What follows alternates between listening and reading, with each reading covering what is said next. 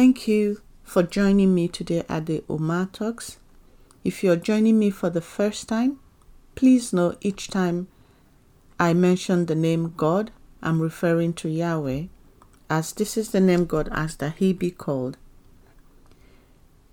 You can catch up with all my previous podcasts on the Apple Podcast.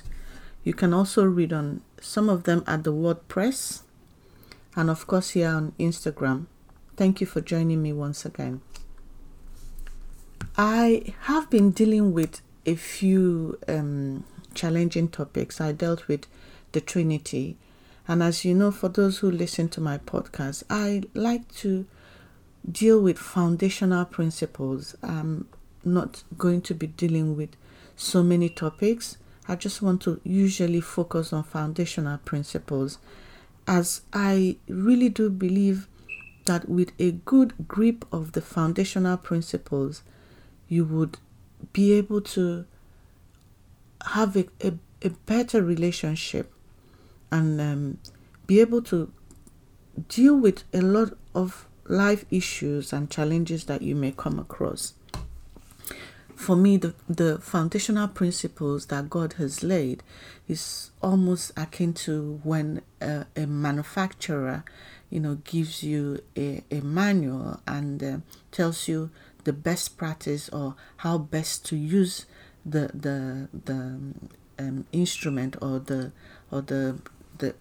object that's been manufactured. You find that by understanding the use of the manual or the use of the item, you will better enjoy it and it would last much longer.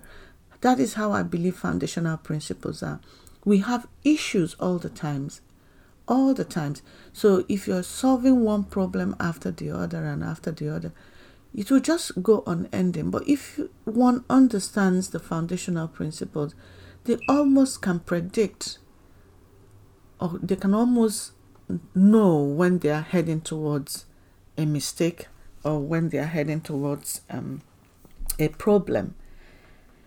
It's like doctors.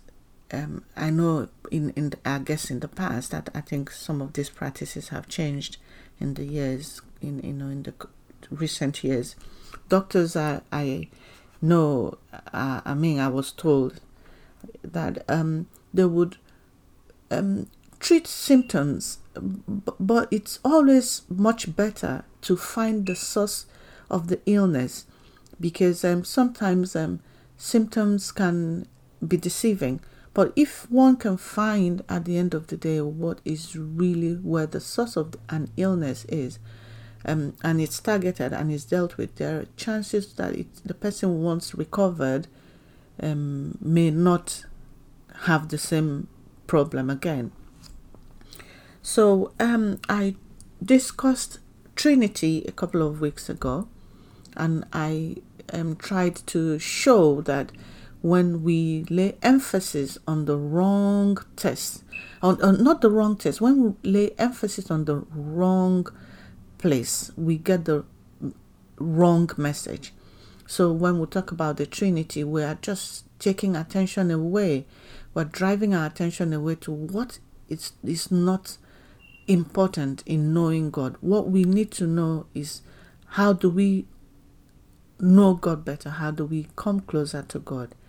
And today I'm just trying to have a heart-to-heart, and I'm trying to show or to say to my listeners, it is important to know the foundational principles. If God says, give and you should receive, if you're not giving, there's no need to expect. And giving doesn't always mean like give money or give clothes. Or giving can be anything you give freely from you. It could be your attention. You're giving people attention all the time. It could be words of encouragement. It could be advice. It could be strength. It could be anything that you give. So these foundational principles are so important. Say, love thy neighbor. It's good. If you're not walking in love, if you're not forgiving, there's so many things that God has taught to us. In Genesis, when he gave the directives to man, and he said, go, be fruitful. And if you're not, living a fruitful life, you're not multiplying, then you haven't really understood what your relationship with God should be. Today, I'm going to talk about the Bible. I know there's been quite a lot of literature on the Bible, School of Theology. Like I said, I chose not to go to School of Theology because, I really felt that I want to learn God, through having just that one-to-one with him. So you find that the void in relationship with God, I do believe seriously, is because we lay emphasis on the wrong things when we assume that studying the Bible would enable us to know God. For me, it's like buying a 500 page of an autobiography about someone that you know, and you read this autobiography. You read it page to page, and you imagine just by reading that autobiography that you've understood this person. But of course not.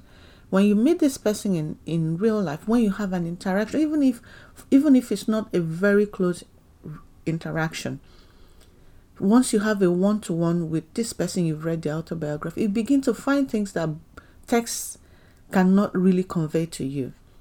There is something different when there is an interaction between two people. And that's what I'm trying to say about the Bible and God. The Bible is there for a reason, but it will not take away the relationship that you're supposed to forge with God. So sometimes we burn the candles and we memorize Bible verses, but we get no closer or even having an answer to our problems. As we study and do not receive what we ask for, there is this frustration because we use the Bible as a tool. We're using the Bible as a tool for proving or disproving God. So when we're studying and memorizing Bible verses, we're using it to disprove or prove God. It doesn't form the basis of our relationship anymore with God. So we don't receive when we ask. It's like having friends. When you meet a friend or you have a spouse, generally you make space for these people in your life. Once you meet somebody and you love them and you form an alliance, you form a partnership, you form a friendship with this person, you begin to create space for them. What they say to you matters. How they feel matters to you. So it's no longer just about sending them cards and writing them love poems. There's a give and take. So that's how we should have our relationship with God. So you find that, there's so much emphasis being placed on just reading. You have to read the Bible, you have to know the Bible. That's not what I'm saying here. You have to read it, but it will not replace the relationship you're supposed to build with God. So how do we know God first? We have to know God by acknowledging him in all his ways. How do we acknowledge him? There is so much about God around us. You as a person, is a testimony of God. You didn't create yourself. You didn't create yourself, that is for sure. You are a testimony of intelligence of God.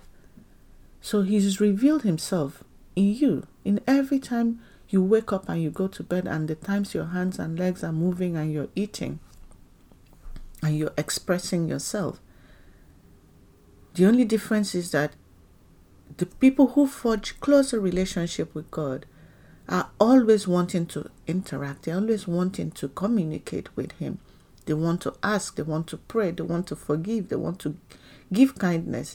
They want to understand that they are not absolute authority, that there is an authority above them. So I am talking about the Bible so that when we read the Bible, we can use it and use it rightly. We can use it because when you have that relationship with God, as you read the Bible, the words begin to come alive to you. And you're no longer now using it as a form of proving or disproving God, or as a tool for asking things.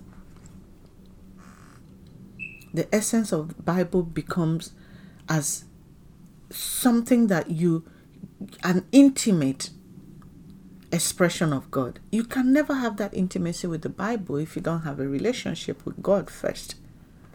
So, you can write a 200-page text about the Bible. People can write thesis on the Bible. That's true, but that doesn't mean that you know God just by doing that. It's impossible to know God through just text. You have to know Him as a testimony through yourself, so that it's no longer about proving. People can come out and tell you how many times the Bible text has been changed, or how many errors, typographical errors are in the Bible, or how the Bible has been adulterated over the years. Well, they can say that, and I don't take it away from them, because it's been passed from human over the years and generations and centuries. It's been moving from hands and translations, and we know fully well that anything you put in the hands of humans are bound to change, either subject to the person's language or interpretation of what they are trying to transcribe or translate.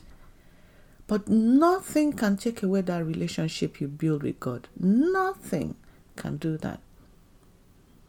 And I'm hoping that the next time you pick up the Bible, I pray that you pick it up because you're picking it up because you already know God, because you already have a relationship with Him. And you are the relationship, you are the testimony. The whole of creation around you is the testimony of God. The whole of creation. And there is no power struggle with God. There is no power division with God. God is absolute. He's absolute power. He's not sharing with anything. He's absolute. You can only know this if you have a relationship with Him. And that is what I wish for you to have. Thank you for joining me today. And bye-bye. God bless you.